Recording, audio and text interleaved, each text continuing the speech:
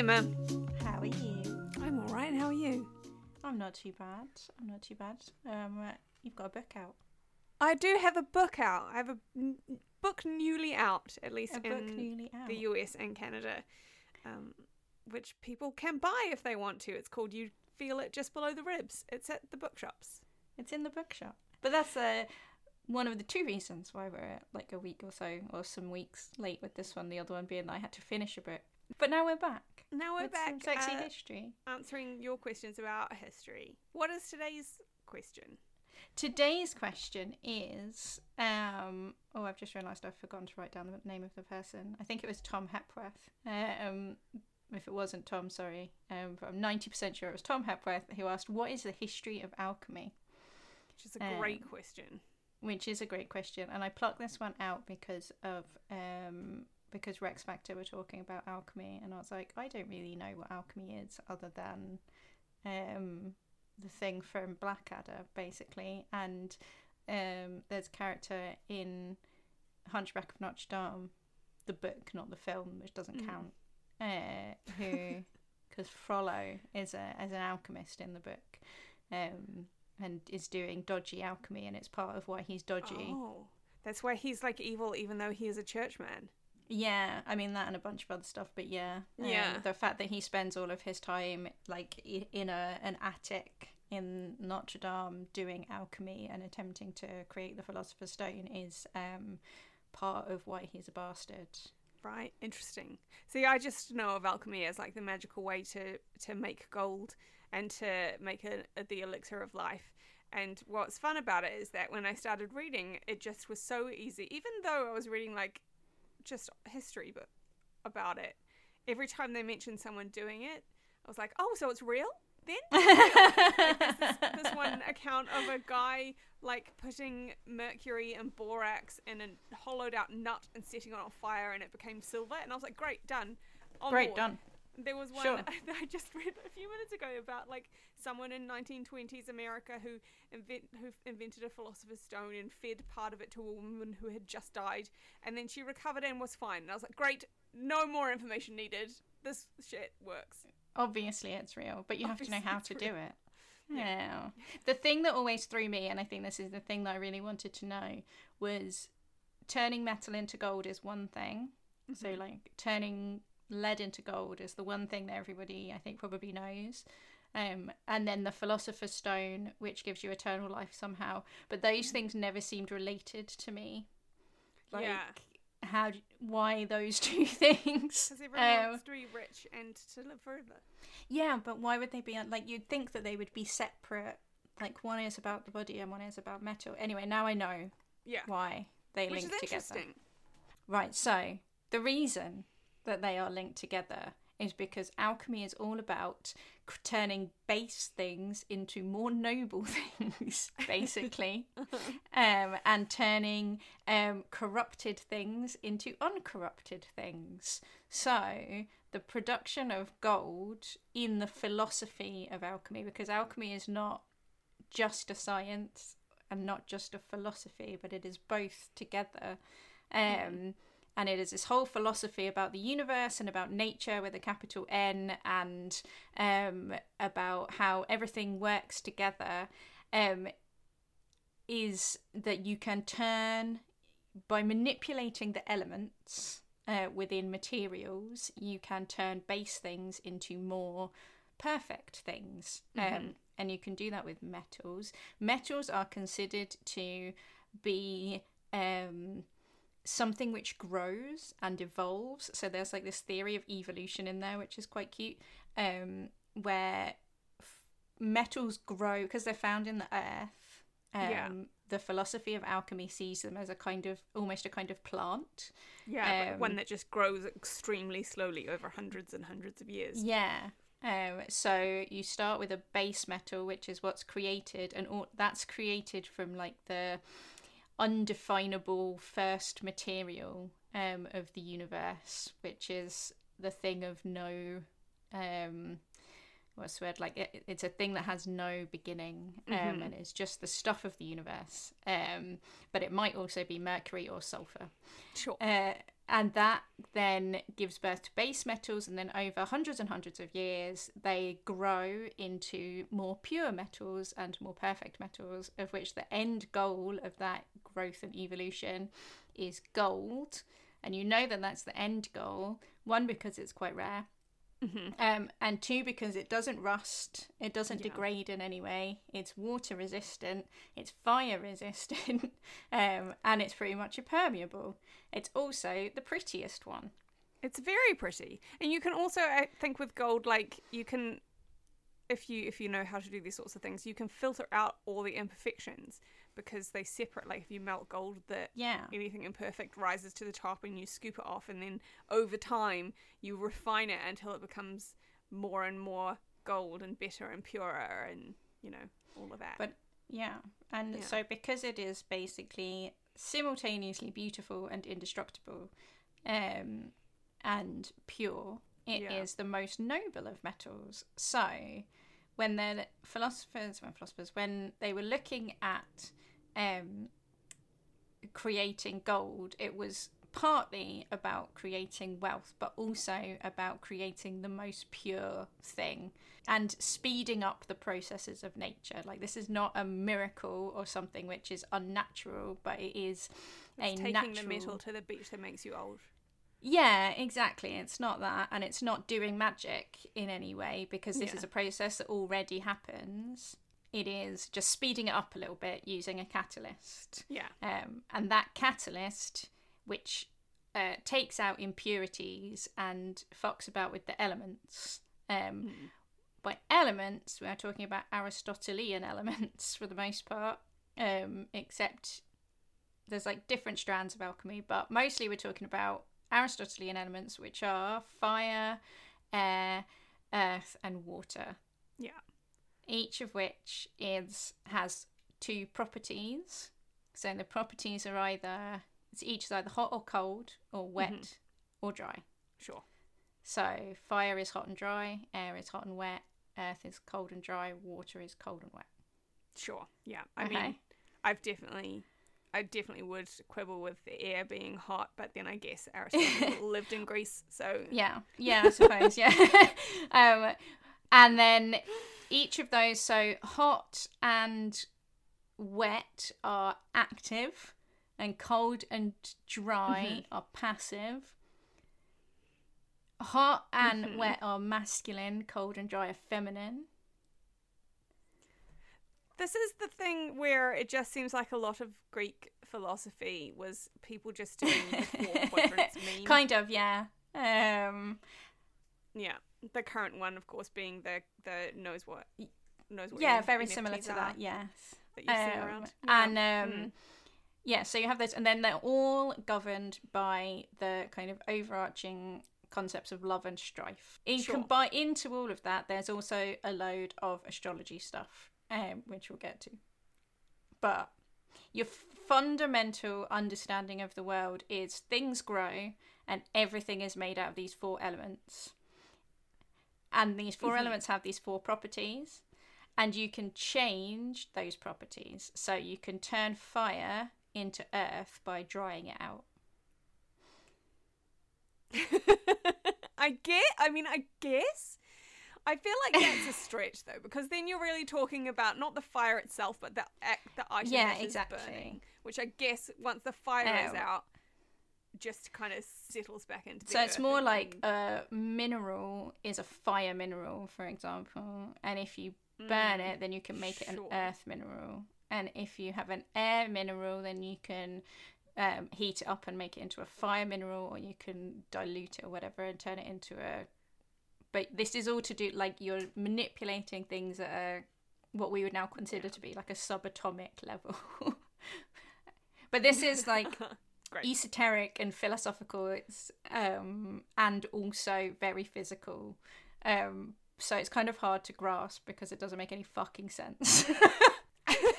It like makes sense until you try to work out what the fuck you're talking about. But that's like an attempt to understand physics before we had any of the technologies we now use to understand physics.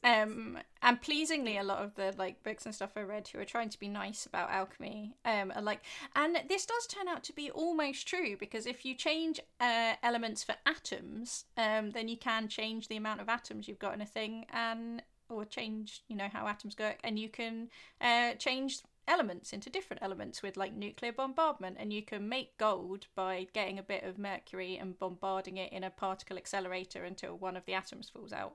And I'm like, yes, I'm not sure that's what we're talking about. Not something that they could have done. Also, like, you can grow a diamond in a lab, sure, because it's just reassembling carbon, but like not something that you could have done or had any knowledge that would enable you to do it at this particular they were point definitely talking about something different to that, but I appreciate that you have been kind and decided to say that they had a grasp on reality. But anyway, so transmutation is the breaking down of a rubbish metal like lead, like a shit metal that's everywhere that nobody wants, and then rearranging its elements using fire and water, and usually those two, and hydrating it and dehydrating it and heating it up and cooling it down in specific ways over specific periods of time. By doing that, you can reconstitute it as gold. Sure. Then you have the production of an elixir, which will, when ingested, alter the body and its organs so that the person will be healthy forever.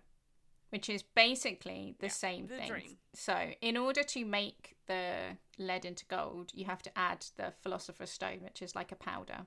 And what they're trying to do is make the powder, which always has to be red for reasons that we'll get to, that they can add to lead to make it into a gold, and also drink, so that it will, in the same way that it breaks down the rubbish elements of lead, will break down and rearrange the elements inside of a person to get rid of the impure ones, and it will break down your rubbish organs and replace them with get rid of all of your impurities, which is why homeopathy is related to this. It is amazing how much of this is consistent with just wellness detox culture as well. When you get into the looking at the medical side of it, a lot of it is cleansing out your impurities, and you're like, oh wow, okay, just medieval medicine, brilliant. Not even medieval, before medieval. But on top of that, you have the kind of overarching aim of alchemy, which is the quest for spiritual enlightenment and communion with God or the gods. Because if you can do these things with the Philosopher's Stone, which is not a stone, it's a powder, just to add some extra fucking nonsense to this. Why would they? I mean, philosopher's powder does sound a bit shit. I can understand that, like them just going for the more elegant name. And they were also. You did have to coagulate it. Coagulation is a word I'm going to say more than I enjoy saying. Oh, that's terribly upsetting. So it is a kind of lump. So when Blackadder is mocking Percy for making a lump of green, he probably would have made a lump. But basically, if you have the Philosopher's Stone, and you can speed up natural processes, and you can prevent death, and you can prevent disease, and you can basically skip over time, and then what you are doing is bending nature to the whims of a human, and you are kind of challenging the will of God. And it makes you, if you can understand how these things work and you have the control to do it, then you are closer to God and also kind of semi-divine yourself. Sure. And so it is also a very spiritual practice, which is why a lot of alchemy, as in alchemy that people actually did in labs, which sent them insane, is doing things like having to have everything in very precisely the right place. And having to do it at the right time of day, at the right time of year, under the right stars, and involves a lot of numerology and a lot of astrology, because you have to be under the very precise right cosmological stars. Yeah, which is why also, like, sex comes into it sometimes, and the presence of women is key, and all of this other stuff that's just, like, setting the scene correctly. Yes. So that it works. And that's what makes it both very funny and very silly, and what makes it last for such a long time, because basically, if they were going at this empirically, and empiricism kills alchemy, basically, because it's, like, anti-empirical, and a lot of it is just repeating it. It's like repeating literally the same thing at slightly different times of day, or by doing some fasting beforehand, or by just doing ever such slightly tiny different things. And basically all you do is you, like, this is all alchemy is, you get your first material, your prima materia, so whatever it is that you think is your first, mostly it's mercury. Yeah, which is starting off on the wrong It's starting off on a bad foot. But also sulfur is a big one. But one woman called Mary Ann Atwood, I really like this one, just used the human imagination. Sure, great. I mean, yeah, you can do anything with some people. Isaac Newton used antimony. Lots of people use bodily fluids. So this, you have to come up with a philosophical explanation as to why you think your prima materia is the best prima materia, which they do at length. Then basically you destroy it somehow, mostly by burning it. Then you dilute it, and then you boil it up again, and then you coagulate it into some kind of lump. Sure. All of these stages you add, and kind of you do them several times, or you add stuff to it, or you take it to specific temperatures, and everybody has their own weirdo process. Or the thing that you dilute it with has different processes, and there's distilling in there, but there's like these 4 processes which are based on the colour that alchemist copper goes during heating. So everything is done in a copper pot with copper instruments. So when good because copper is a great conductor, so it's going to bring the heat everywhere. And when you're heating it up, it goes black, then white, then red, then yellow. Sure. No, then yellow, then red. Sorry. Sure. So the first stage is called Negrido, which is the stage where it's black, and that represents the burning and the death of the material. So the taking apart of the material. The shitty thing is dying. Yes, exactly. And then it's black and disgusting and dead. And if you want to relate this to medicine, which they do, then this also represents like the black bile phase, because you have your 4 humours. Then you have the albedo phase, which is the cleansing phase, which is when it goes white. So now the material is being cleansed. Albedo is phlegm, obviously. Sure. That represents kind of the beginning of the fixation of the Philosopher's Stone. Then you have yellow, which is called citrinatus. Which is presumably yellow bile. Yes, it is. No one, it seems, as far as I could tell, had come up with a good reason why it would go yellow. So it's like a traffic light. It's like red is coming. So those are your processes that you go through. And that is basically alchemy. All alchemists did for fucking thousands of years was boil stuff, add things to it, and then cool it down, and then distill it, and then boil it again, and then cool it down again. Like, that's it. It's just heating, and no, like, any day now this is going to turn to gold. And then, yeah, like, when you look at the maxims, like, they're real big on maxims, like, as above, so below. Solve et coagula is a good one, which literally just means dissolve and coagulate. They just did over and over again. They liked like initialisms, where the initial stands for a thing. So vitriol was one. Visitabis interiora terra rectificando invenis occultum lapidum, which is visit the interior of the earth, and by rectifying you will find the hidden stone. Okay, sure. Yeah, they love this stuff. And it's all nonsense. Pray, work, read, and reread, and you shall find is another one. I do reread a lot, so maybe I'm just on the point of discovering.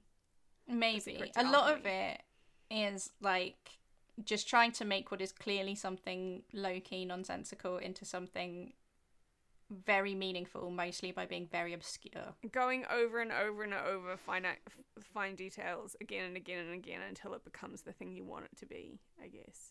So or just making it as complicated as possible. But a lot of that is about Western alchemy, which is a specific thing that comes from Eastern alchemy, but is not quite the same because it gets mixed up with both esotericism. No, not so much. Christianity. Sure. The other thing. Which is complicated because when Christianity gets hold of a thing, it's really like can go either way on whether it's going to find that thing evil or divine, and it can change its mind on a moment's notice. It does change its mind quite a lot, but mostly they seem to be quite into alchemy. But it begins as a thing, like the first people that we see doing what can be considered alchemy as trying to turn lead into gold and also creating elixirs of life are China and India at kind of similar kind of time.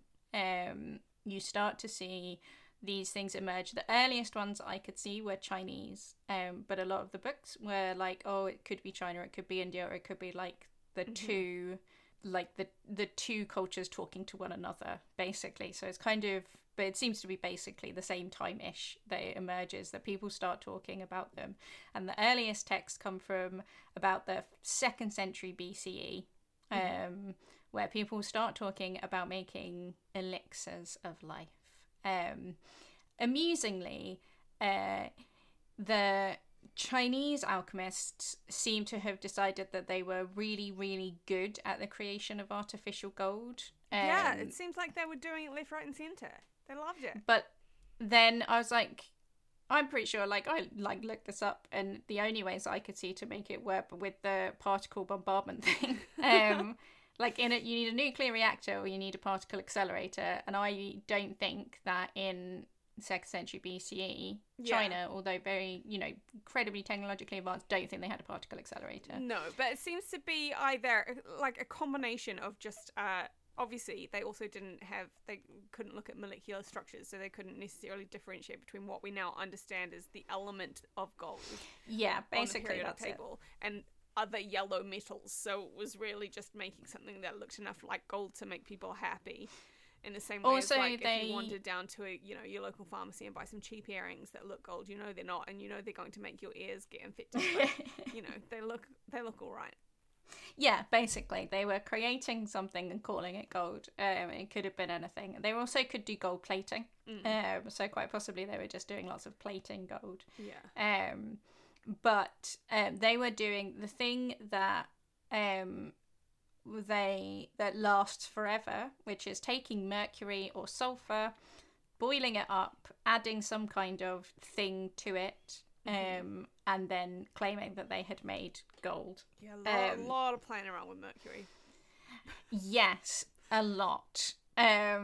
So anyway, the reason that we know that they were making so much gold allegedly is that in 144 BC, the Emperor Qingti banned the creation of artificial gold and said you had to get a license, which happens quite a lot. Which does basically suggest that most of what was out there was shit. Yeah, right? Absolutely. Please stop doing it. An attempt to regulate a fake industry. Yes. And they were like, yeah, please stop it. But they were also making silver, which was almost as good as gold. Like, there's also because there's all this astrology stuff.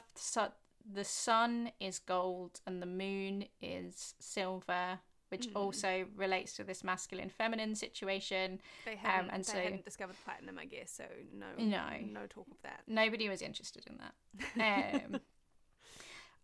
So they would create silver as well, and they're all extremely into very carefully boiling mercury and adding stuff to it, which they're very very coy about what they're adding. So you have this story from the 1st century BC about a guy called Cheng Wei, who is a very kind of famous Chinese alchemist, who says one day his wife went to see him just as he was fanning the charcoal to increase the heating of the reaction vessel in which there was mercury, and immediately I'm like, get out of the room, just run.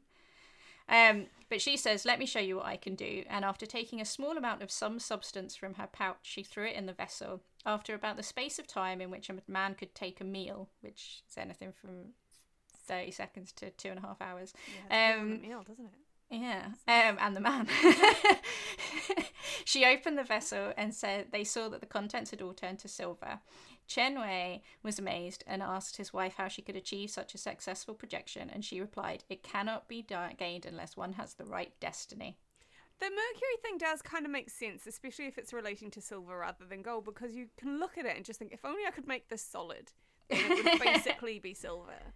Yeah, there is quite a lot of stuff from the very beginning, from like the Indian and Chinese writings about how Mercury in particular is, and sulfur, so the two best metals to be fucking about with, are divinely created. So if there is a kind of great material that created the world, that is at the core of the world, that is a divine material, then Mercury and sulfur are it.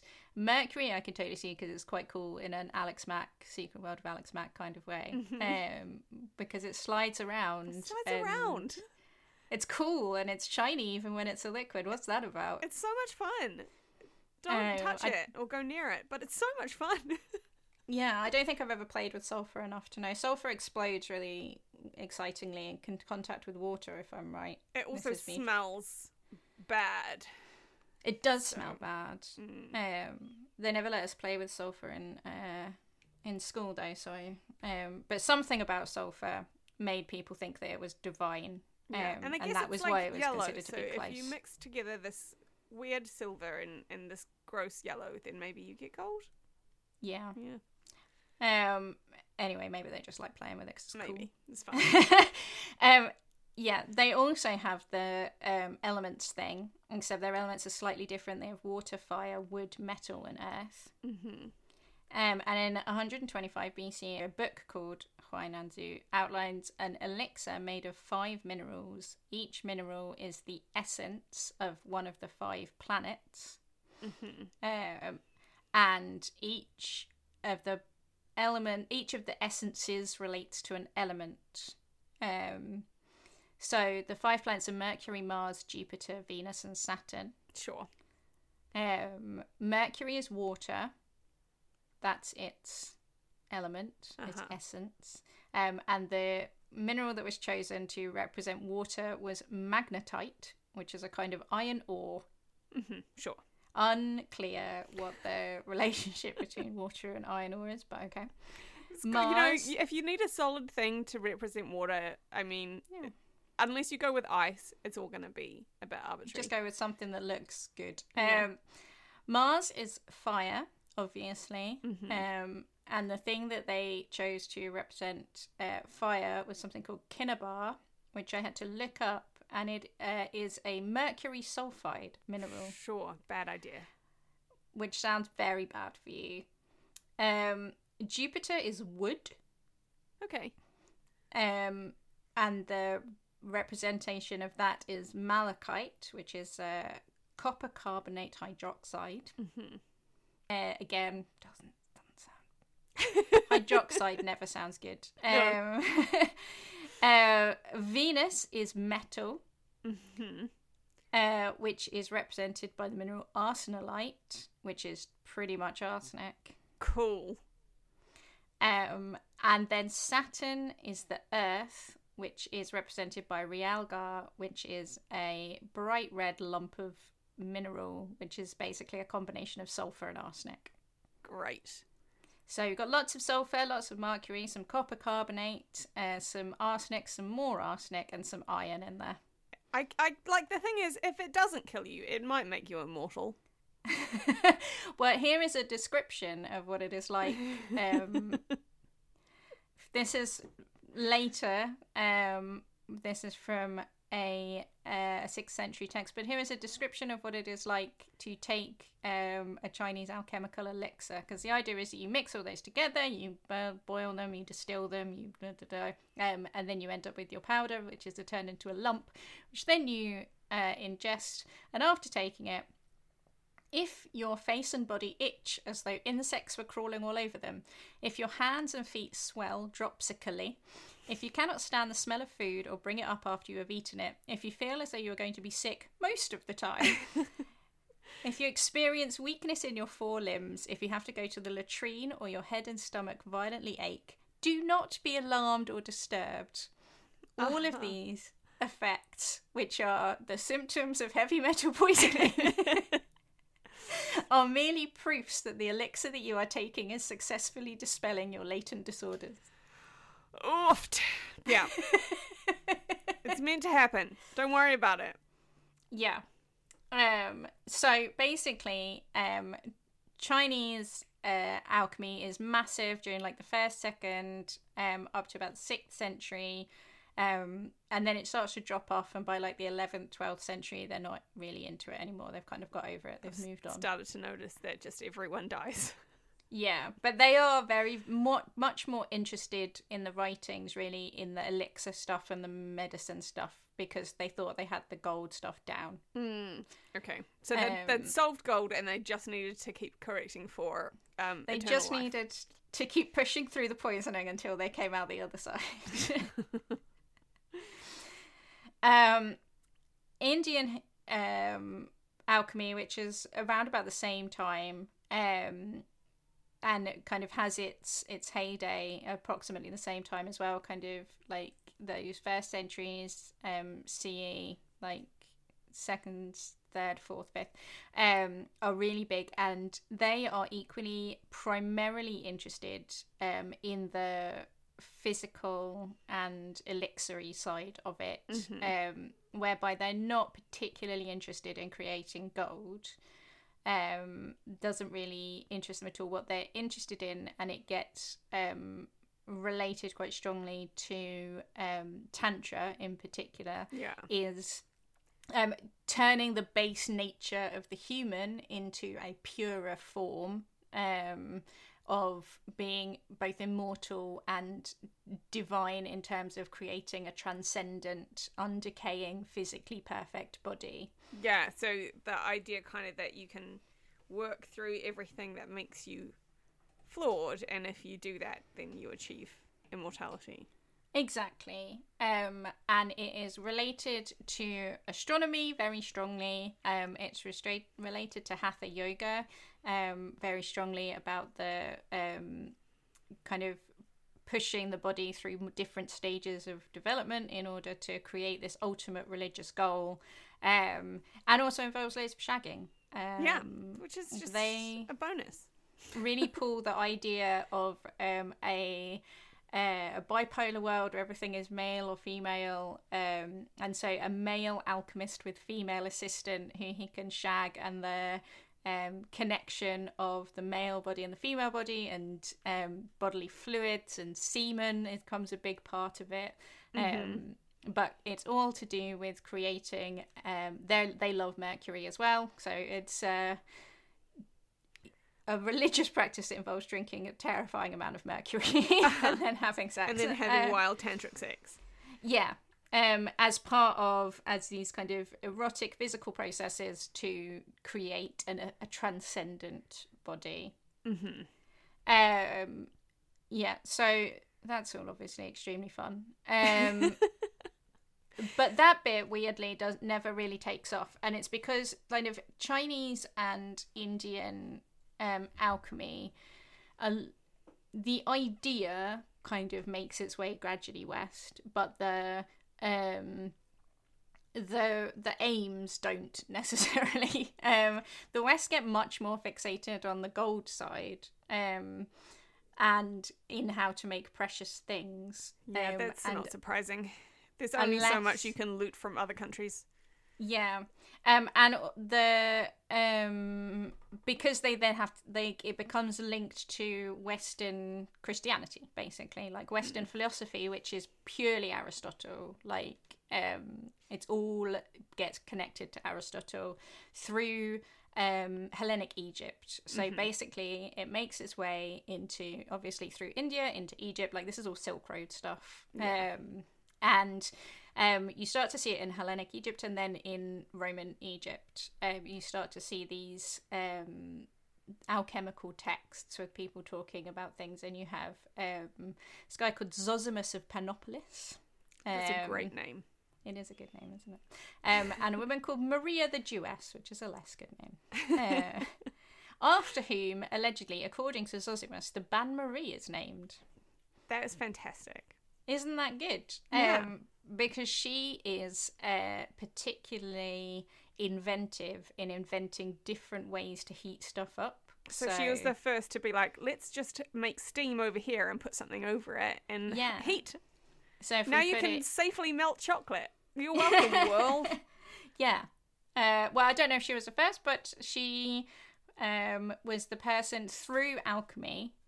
She introduced it to heating up mercury and heating up other lumps of stuff in like the 1st century AD. And then, they got connected to her because she invents all of these different tools and methods. And then you start getting people talking about... like it has to be in this particular shape and it has to be heated in this particular way. So you can't just heat it to, I don't know, however many degrees. It has to be heated in this specific way, in this specific type of instrument. It's a very convenient way of framing this stuff, because then it's just like, well, if it didn't work for you, then you had something mildly askew in one of your many, arrangements. Not only in your many arrangements, but like something isn't perfectly placed in your laboratory, it isn't the right time of year, your destiny isn't right, your body isn't right, you haven't, because there's also all of this kind of spiritual stuff around fasting, around making your body be pure, about abstention from all kinds of things, like because it is spiritual and it is about getting close to a god, there's all kinds of, like, you can just do the same thing over and over again and do it like 1 second later every day. And this is why it sends people insane. Or you can be like, I did this incredibly complicated numerological calculation that said that I had to do it on the 8th hour of the 8th day of the 3rd month or whatever. And then go, oh, well, maybe I did my numerological calculation wrong. And then you've got another 6 months worth of redoing your numerological calculations before you can do it again. It is... There's always a reason for it not to have worked that isn't just the fact that it's not possible.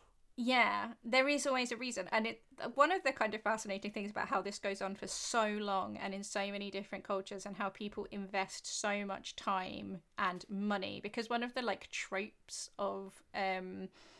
particularly once you get to the medieval world, one of the tropes of the alchemist and the thing that they all joke about and say is that you have to be rich so that you can dump all your money into it because you're just going to cost you money. It's the NFTs of its time. Yeah, it is. Like it's gonna, and then once you've dumped all your money in it, like what are you going to do? Go home and say, it turns out it's bullshit. No, you become an NFT warrior on the internet and shout at people because you can't have possibly spent all of this money on something that's just nonsense. You must have... There must be value in it somewhere, and God help you, you'll find it. And God help you, you're going to ruin your own life to find it. Yes. So... all of this stuff that it comes through Egypt, comes through Roman, Greek-speaking Egypt, gets mixed up with Aristotelian philosophy, and then makes its way into the Middle East, and particularly into Baghdad, which we talked about previously, which as a centre of learning and a centre of all kinds of sciences, also becomes a centre for alchemy, obviously. Yeah. Particularly a guy called Jabir ibn Hayyan, who we have talked about before because he was a massive polymath who did lots and lots and lots of experiments, including alchemical experiments, and invented by accident white arsenic, which came to be known as inheritance powder, which poisoned the hell out of people in high medieval Europe. A lasting legacy this guy had. It was a lasting legacy, but he also, amongst his hundreds and hundreds of works, he had lots of alchemical works, and he had something which was called the Emerald Tablet by allegedly a guy called Hermes Trismegistius, who is said to be a priest who introduced alchemy to Egypt during the Old Kingdom, or 3 people, including one person who's mentioned in the Bible, or all kinds of other things. He's kind of this legendary figure. Sure. And he allegedly wrote the alchemical text, which introduced kind of fundamental text of alchemy, which is precisely 12 lines long. And this is one of the most influential texts in the whole of alchemy. It goes like this: "True it is, without doubt, certain and most true, that which is above is like that which is below, and that which is below is like that which is above, to accomplish the miracles of the one thing." You following? Because that is, if you don't understand that bit, you're not going to understand any of it, and it's impossible to understand that bit because it doesn't make any sense. Because it's nothing. It says nothing. It says nothing. That which is above is like that which is below. That's it. That's all you need to know from that. That is the important thing. I guess if you point upwards, eventually that line is going to reach another planet, which might have some similarities to this one, which is the one that is below. So that's maybe. A very materialistic way of looking at it. But basically, how you interpret that one line is how you're going to interpret the rest of it, and there are infinite interpretations of that. Okay. Line 2, as all things were made by the contemplation of one, so all things rose from this one thing by a single act of adaptation. Its father is the sun, its mother is the moon, the wind carried it in its womb, its nurse is the earth. It is the father of all miracles throughout the world. Its power is perfect. If it is cast onto the earth, it will separate the element of earth from fire and the subtle from the gross. With great sagacity, it ascends gently from earth to heaven and ascends again to earth, uniting in itself the forces from above and from below. You can see how this got wrapped into Christianity. Yeah. Thus you will possess the glory of the brightness of the whole world, and all obscurity will fly from you. This thing is the strength of all strengths, for it overcomes every subtle thing and penetrates every solid thing. In this way, the little world was created according to the great world. In this manner, marvellous adaptations will be achieved. For this reason, I am called Hermes Trismegistus, because I hold 3 parts of wisdom in the whole world. What I have to say about the operation of the sun is finished. The end. I mean, it's a great way to finish it. I have said what I was going to say, and now it is the end. I have been put happily. Yes. It's kind of similar, like, you can see obviously why it would appeal to Christians, the idea of the earth being based on heaven, etc., etc. But it also feels like it's related to, like, ancient Greek atomic theory and the idea that everything is just one thing, and all that matters is how it has collided with others that are the same to form something unique and specific. Yeah, and we have the elements of earth and fire. And we have the one thing, from a one thing arose all adaptation. I mean, you can take it anywhere. It is a genius work of almost saying something and not quite, so that you can understand this is it. What they teach at Oxbridge. However, up to 3 facts that you can deploy at any time. In a way that makes you sound like you're almost saying something, but you're not really. Yeah. So Jabir's big on this. He's also big on the now classic idea that all metals are created from sulfur and mercury, which are combined under different celestial influences at different times, in slightly different combinations. So everything comes down to sulfur and mercury, so you can create anything from it as long as you are creating it under the right astrological conditions. If you remember from the Libraries of Baghdad episode, very big on astrology there. Everything had to be... Yeah, the laying of the first stone, from then on, everything was astrological. He then also introduced 2 new ideas. He loved numerology to a degree that makes you wonder how he got anything else done. Maybe he just had a team of numerologists who just, like, did it all for him. Now, like, at the end of every day, they're like, here are the updates. Yeah, so he loved particularly the numbers 28 and 1, 3, 5, and 8. But his most favourite number of all was 17, because it is the sum of 1, 3, 5, and 8. Isn't that the QAnon number?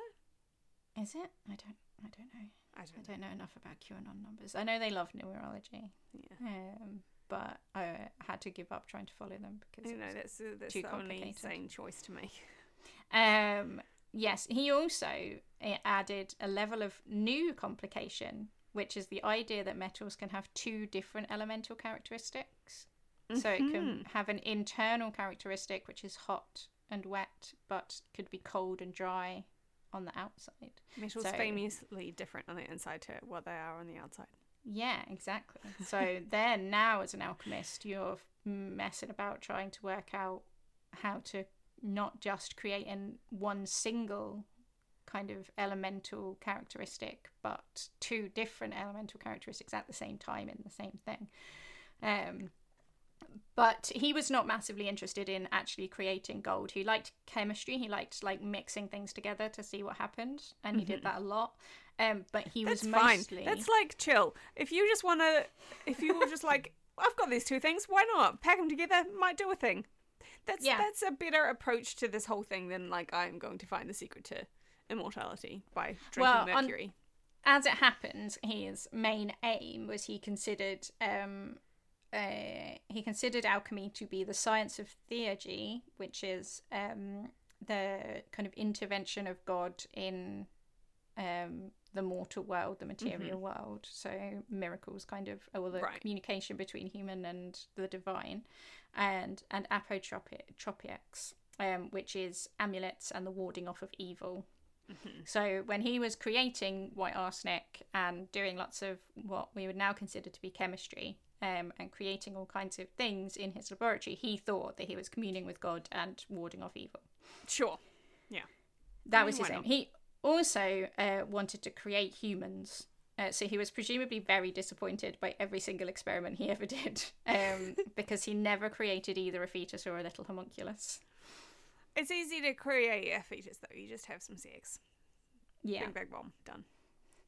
And then about the same time, 8th, 9th century, we have Abu Bakr Muhammad Ibn Zahira al-Razi, who gets really into alchemy and medicine. And he is obsessed with the concept of creating cures for diseases out of alchemical processes, which again is basically fine, but it is like he's using the alchemical process of cleanse the metal, reduce the metal, dissolve the metal, recombine the metal, coagulate the metal. Now you have an elixir. It began with mercury. No one's complaining because they're probably dead. Yeah. It's a worthy goal, but maybe after the first few patients have died, you might want to rethink your strategy. But I'm pretty sure that we also talked about him in the Baghdad Library episode, because he was also a very, very influential medical writer. I think we did talk about him. Yeah. These two writers that are really kind of take alchemy into the Western world, because what happens is that same as with basically everything to do with Western science, 12th century, people start translating stuff that is coming out of Arabic in Spain, in Toledo mostly. People get super excited. People start rushing there and translate everything they can get their hands on, which includes alchemical texts. And they read these and they go, this is Aristotelian stuff, and we've just discovered Aristotle again, and we think he's amazing. And so this sounds brilliant, and we're really into it. This is a really good fact that I found, which I love, which is that it took a long time for alchemy to really get going. Like, they didn't leap on alchemy in the same way that they leapt on some stuff that came out of like the rediscovery of Aristotle, partly or largely because a guy called Ibn Sina, who was another big writer, wrote an attack on transmutation and the concept of transmutation, which got accidentally bundled into the end of the official translation of Aristotle's Meteorologica, which is his thing where he talks about potential for transmutation. And as a result, the takedown of transmutation was considered to be part of the Aristotelian tradition of alchemy in Western thought. And so they learnt about it at the same time that they learnt how people had taken it apart. Right. And that is the main reason why alchemy doesn't get into universities for like hundreds of years. Fair. Which I think is great. Like, that was just one decision for someone to bundle some bits of paper together. which has this massive effect on why alchemy doesn't really get going in Europe as an official science for a long time. Yeah. You say official science. Yeah.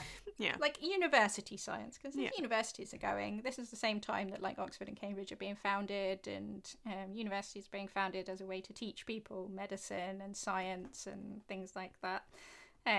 But that alchemy does not get there until like the 15th century. Mm-hmm. Partly because everybody read it and was like we like this other stuff, but now we know that we don't believe this transmutation bit because Ibn Sina tells us not to. Yeah, which is not unreasonable. It's not unreasonable, but had it not been there, they would have gone for it. Yeah. And plenty of people did. Albertus Magnus, who is a very famous Western alchemist, goes right in there. He thinks that it is about purging corrupt matter from mercury in order to create gold. And he did lots of tests on alchemically created gold, but decided that alchemy wasn't there yet because it had not yet understood, like he could destroy alchemically created gold basically. If you burnt it enough, it burnt. Yeah. And therefore he decided that it wasn't proper gold. And you do have people like Roger Bacon is a very big one, who attempts to encourage everybody to get into it, because he says that it could make us all rich and we could all be living forever, and we're all fucking idiots for not doing that. Which, yeah, if there was a way to magically become rich and live forever and people weren't doing it, that would be nonsense. That would be ridiculous. Yeah. And then he links these things to biblical chronology. So he says that Adam wasn't perfect because he didn't have the fruit from the tree of knowledge. But when you look at Bible stories, like you have people who live for like 900 years, like Methuselah and all of that. So he says we have these people in the past who were obviously living for hundreds and hundreds of years without illness, and so they obviously had access or had a more perfect disposition, a more perfect body that we have now lost. And after the flood, we have degenerated, and we have degenerated over the generations until now we only live to like 60 years because we're rubbish instead of the 900 of olden times. Exactly. And therefore it's because we've lost our balance in the elemental parts of our body, and we need to get both closer to God through the process of alchemy, and recreate that balance through the science of alchemy, so that we can restore the balance that we had at the time of creation, which will be the balance and the bodies that we will have at the resurrection. So he says to people, you can have the body that you will have when you are resurrected following the apocalypse. Yeah, sure. Yeah. yeah, that makes sense. Achieving your heavenly body while you are still on Earth.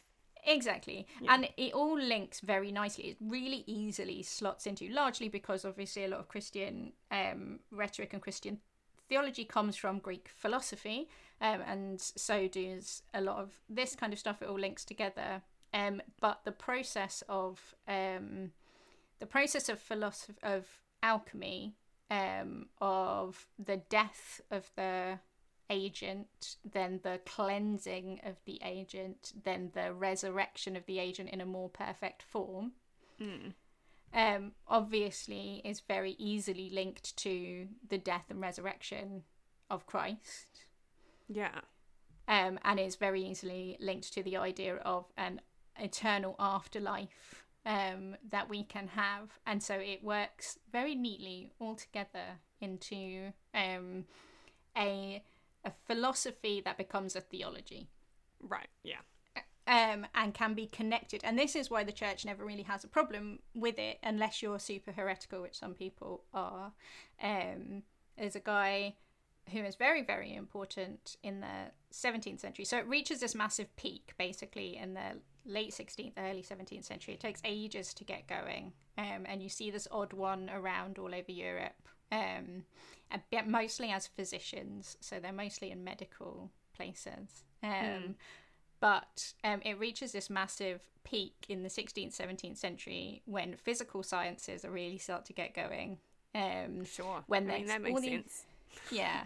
When there's all these massive catastrophes in like the 1560s, like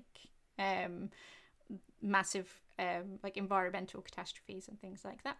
And also the emergence of scientific societies. Like at the same time you get Academia Naturae Curiosorum in 1652 in Germany, the Royal Society of London for Improving Natural Knowledge in 1660, and the Académie Royale des Sciences in Paris in 1666, and they are all alchemical basically, and the English one, the Royal Academy, are really into a thing called Paracelsian medicine, who are drawing off of a guy who is known as Paracelsus or Paracelsus, who is a physician, German physician, but whose real name is so much better than Paracelsus. His real name is Philip Theophrastus Bombast von Hohenheim. Oh my god! Where does Paracelsus come from, or Paracelsus? Celsus is a Roman doctor, a Roman physician, so he's like alongside Celsus, basically. Okay, sure. So it's because he's very, very important in the history of medicine and the history of alchemy, because he travels around and bases his cures on 4 pillars. He says he has all these writings, but he says he has 4 pillars. The first is philosophy, which is the total mastery of air and water. Of earth and water, sorry. Oh, sure. That's philosophy, yeah. Total mastery of air and water. Yeah. Of course. Astrology, which is the mastery of air and fire. Mm-hmm. Alchemy, which is the experimentation and preparation of the elements. Mm-hmm. And personal virtue. Sure. Which is just being a good dude. Being a good dude, yeah. So you need to have all of those things in order to be a good doctor. And then he uses alchemical processes. So basically he has this philosophy, he has astrology, he has being a good dude, and then at the center, like the practical part, is alchemy. And do you want to hear his description of how you can make a tree made of gold? Yes, absolutely. I'm assuming this is something I can do myself. Definitely, yes. Yeah. As long as you know what one of these things is. So, calcine gold with aqua regis until it turns into a chalk. Okay, sure, yep. So that's step 1. I am fucked already because I don't know what calcine means. No, neither do I. Step 1, I'm gone. Aqua regis is nitric acid and hydrochloric acid. Mm-hmm. Okay, that's fine. So two things you probably don't want to play with yet again. Yeah. Okay, you put this in a gourd-shaped glass. Uh-huh. So your chalkified gold into a gourd-shaped glass. And does it matter which gourd it's shaped, which sort of gourd it's shaped like? It doesn't say, it just says gourd shaped. I suspect it does, and you might need to do some numerology about it. Uh-huh. Pour fresh aqua regis over it. Mm-hmm. Then boil the water off until the 3rd degree of fire. What is the 3rd degree of fire? I think it might be the yellow stage, but that's guesswork. Okay, sure, yeah, that makes sense. Then you cool it and distill water through what is left over. Mm-hmm. Then you pour that distilled water over, boil it, cool it, distill it again. Mm-hmm. And you keep doing that over and over again until the gold starts to grow like a shrub. Sure.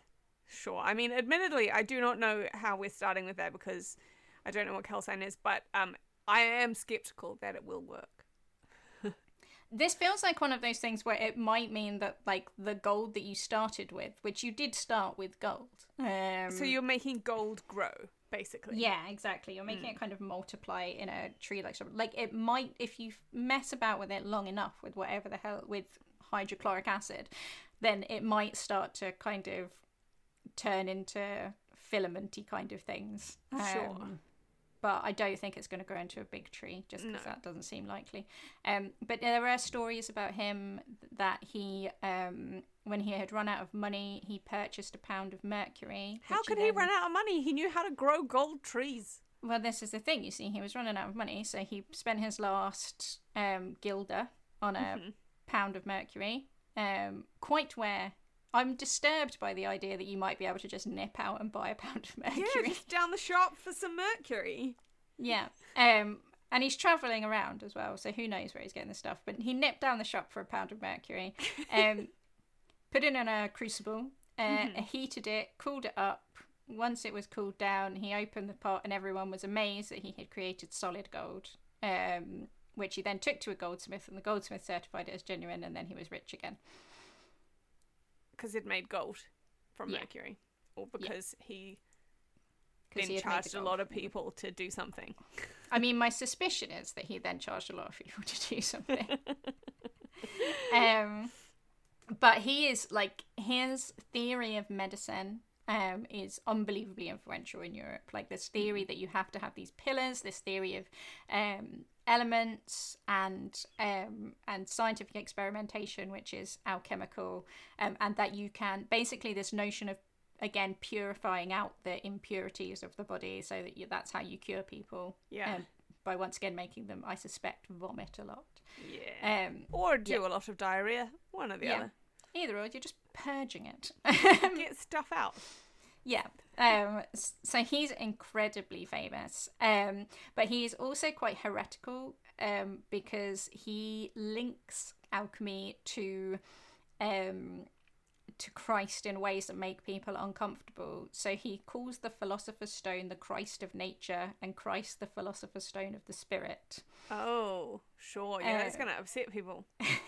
And then he says that the Christ is the spiritual Mercury of the universe, because he is the Mercury is the go-between, the intermediate stage, and Christ is the go-between between heaven and earth.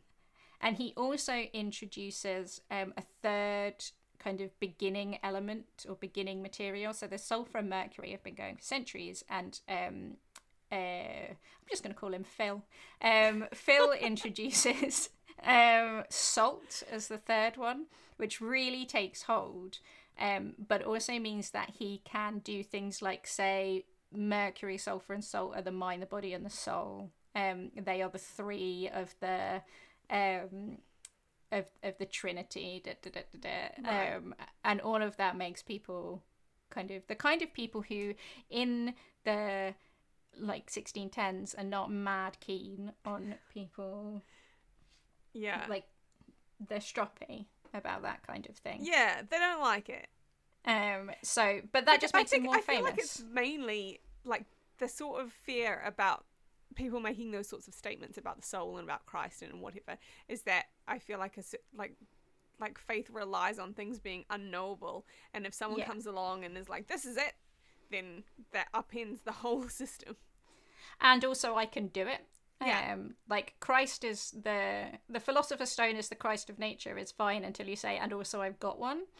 And I can use it. But then you're like, are you telling me that you've got Christ in that box? Because now that's not true.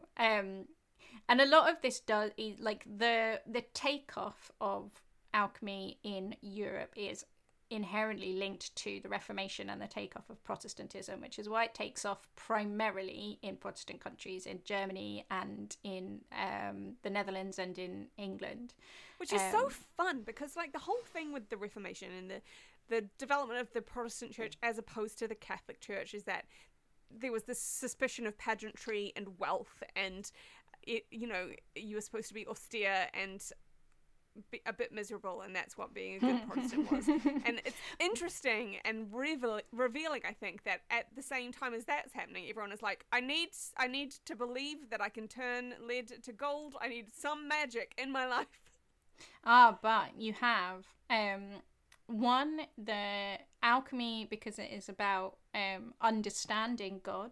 Protestantism is much more open to the concept of a person understanding God rather than just a priestly caste understanding God. Yes, and that there is you are personally responsible for your own relationship to. Yeah. And in the 16th century, transmutation particularly comes to be seen as a gift given by God, the Donum Dei, to make manifest the secrets of the world and the secrets of the universe and the secrets of nature, and that this is something that has been given, and the fact that it is possible is proof of God.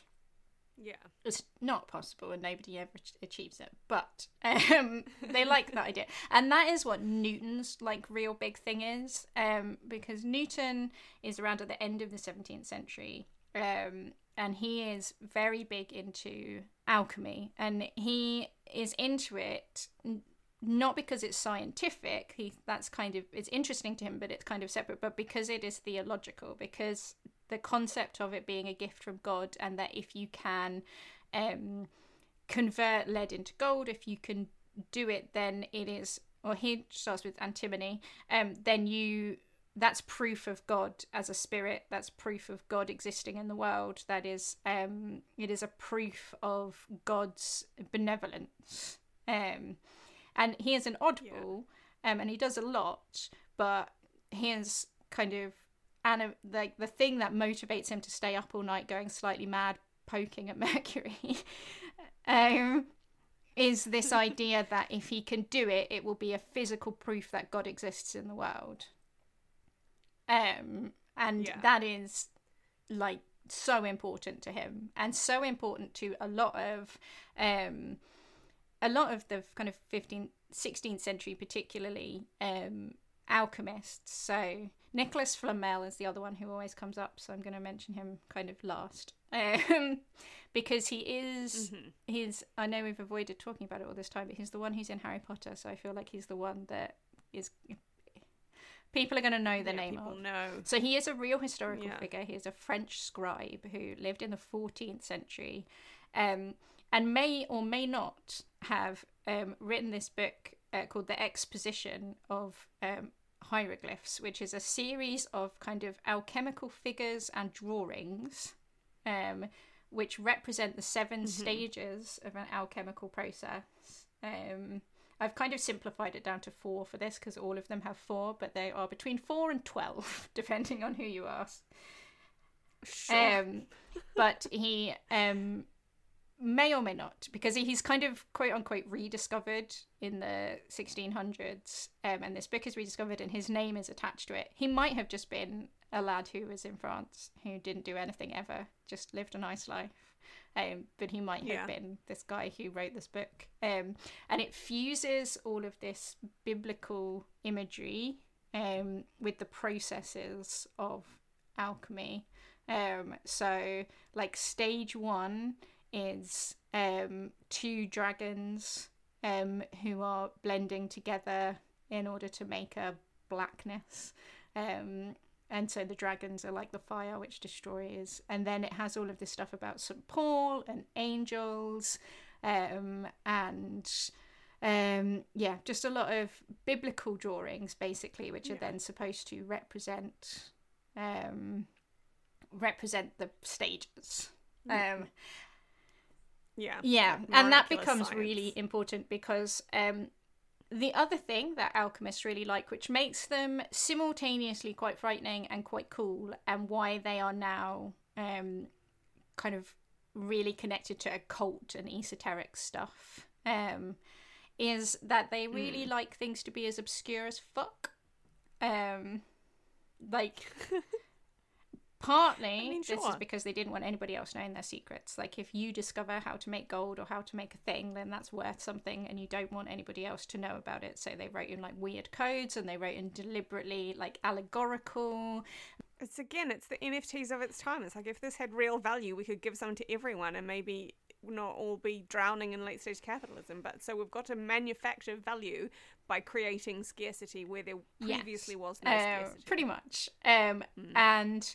They say that they're concealing secrets openly by using like coded language, and everything is under layers and layers of complexity. The word gibberish comes from this, because it was a word that was developed to talk about how incomprehensible Jabir was to so many people. So something that was hard to understand or not, like that felt nonsensical, was said to be like Jabir or gibberish. And so there's lots of wordplay, lots of allegory, lots of drawings, lots of they really liked using little symbols to represent things that you then have to know what all of the frickin' symbols mean. So it's all very, very hard to read, and that means that everybody thinks that they're extremely cool, but also extremely dangerous, because no one understands what the fuck they are talking about. And when they do say something, it is obviously nonsensical. Because it's nothing. Because it's nothing. Newton is kind of the end of science. He represents the ending of scientific alchemy, because philosophical conversations are moving on from Aristotle, basically, and sciences are emerging, which are and like the use of lenses, for example. So microscopes are developing, and things are becoming more empirical. So you have conversations about empirical science and testing, and these philosophical conversations, which develop into what we now call science, are eroding away at science, which includes a theology. And it takes obviously a long time for it to erode away and for it to become a thing which is where people think that it's hilarious. Like if you turned up in a laboratory and were like, so I think that we can see that God exists if we can turn this lump of mercury into gold, then people would be like, you should tell the police. I mean, people do turn up and do that all the time, but it is interesting to think that this all, like, science really started as part of theology, and it's really comparatively recently that they've been separate, like only the last couple hundred years. It's interesting. I think if we all just understand that it's philosophy, then it's all okay. In the end, it all comes down to philosophy. The older I get, the more I feel this. It's all ontology in the end. Yeah, and now alchemy is very much like Aleister Crowley was into it. There is this whole strand to do with the Rosicrucians, the order of the Rosy Cross, who still exist and are a thing. And there was a Reddit AITA the other day about Rosicrucians, which I found hilarious. And they are very linked to this like history of European alchemy, but if we start, then we're here for the next 6 hours. So yeah, I mean, it never really went away. It just became part of generalized, dismissed things like the 20th century obsession with the occult. There were alchemists who were hired by the Nazis in the 1920s and 30s, and then had to flee in disgrace when they didn't. Like Franz Toussaint, who just, they hired him and gave him lots of money, and he just spent it on booze and stuff. But yeah, they're around. They've never quite gone away. They're still around. You're just more likely to see them on the weirdo end of the History Channel. Yeah. And there are a lot of accounts that are just like, this person said that they did this thing, and there's no other record of it. There's no one else has talked about it. So that's classic alchemy. Somebody saying, yeah, I created this thing. Can I see it now? Yeah. I extended this person's life by 20 years with my Philosopher's Stone. I do not. That's all I've got. You just have to believe me. Yeah. And mostly when you look at, like, apart from, you have two types of alchemists throughout history as well, which is ones who claim to have been able to do everything and also wrote 100 books on it. Mm-hmm. And ones who claimed to be able to do it and got thrown in prison by a king because it turns out that they couldn't. Who had the amazing gift of the gab and could turn up to like Edward III and give you eternal life, and I can give you an entire treasury full of gold if you just give me 500 gold crowns first. And then failing to do anything with it, which is what happened to a guy called John de Walden, who then got thrown into prison for basically stealing 500 gold crowns. From the oldest profession in the world, con artist. Yeah, and in fact, the first mention of alchemy in the whole of the Western literature, the first written mention is from 1050 CE, and it is a mention of a guy, a Jewish guy from Byzantium called Paul, who pretends to be able to make gold and gets thrown in prison for it. Beautiful. Yeah. So that's the history of alchemy. It's long, it's complicated, and it is hilarious.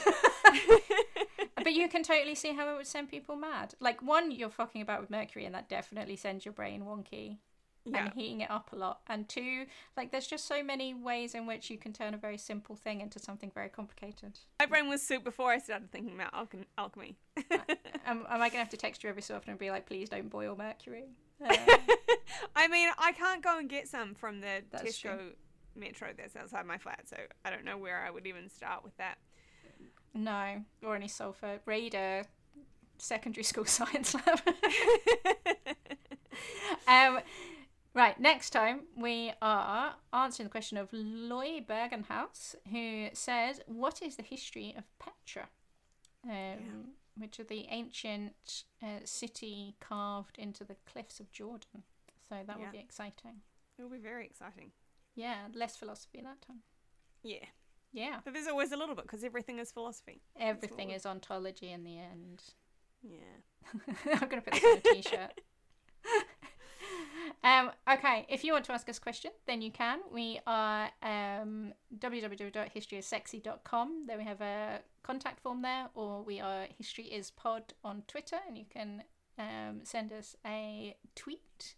We have merch there. You can buy us a coffee if you would like to buy us a coffee, which we appreciate very much. Anything else? Buy Janina's book. It's extremely good. I enjoyed it very much. You can't buy Emma's book yet, but when it is out, do. Yeah. Buy my previous ones. My colleague just texted me to say she's really enjoying it, so I'm sure she wouldn't lie to me. And until next time, Janina.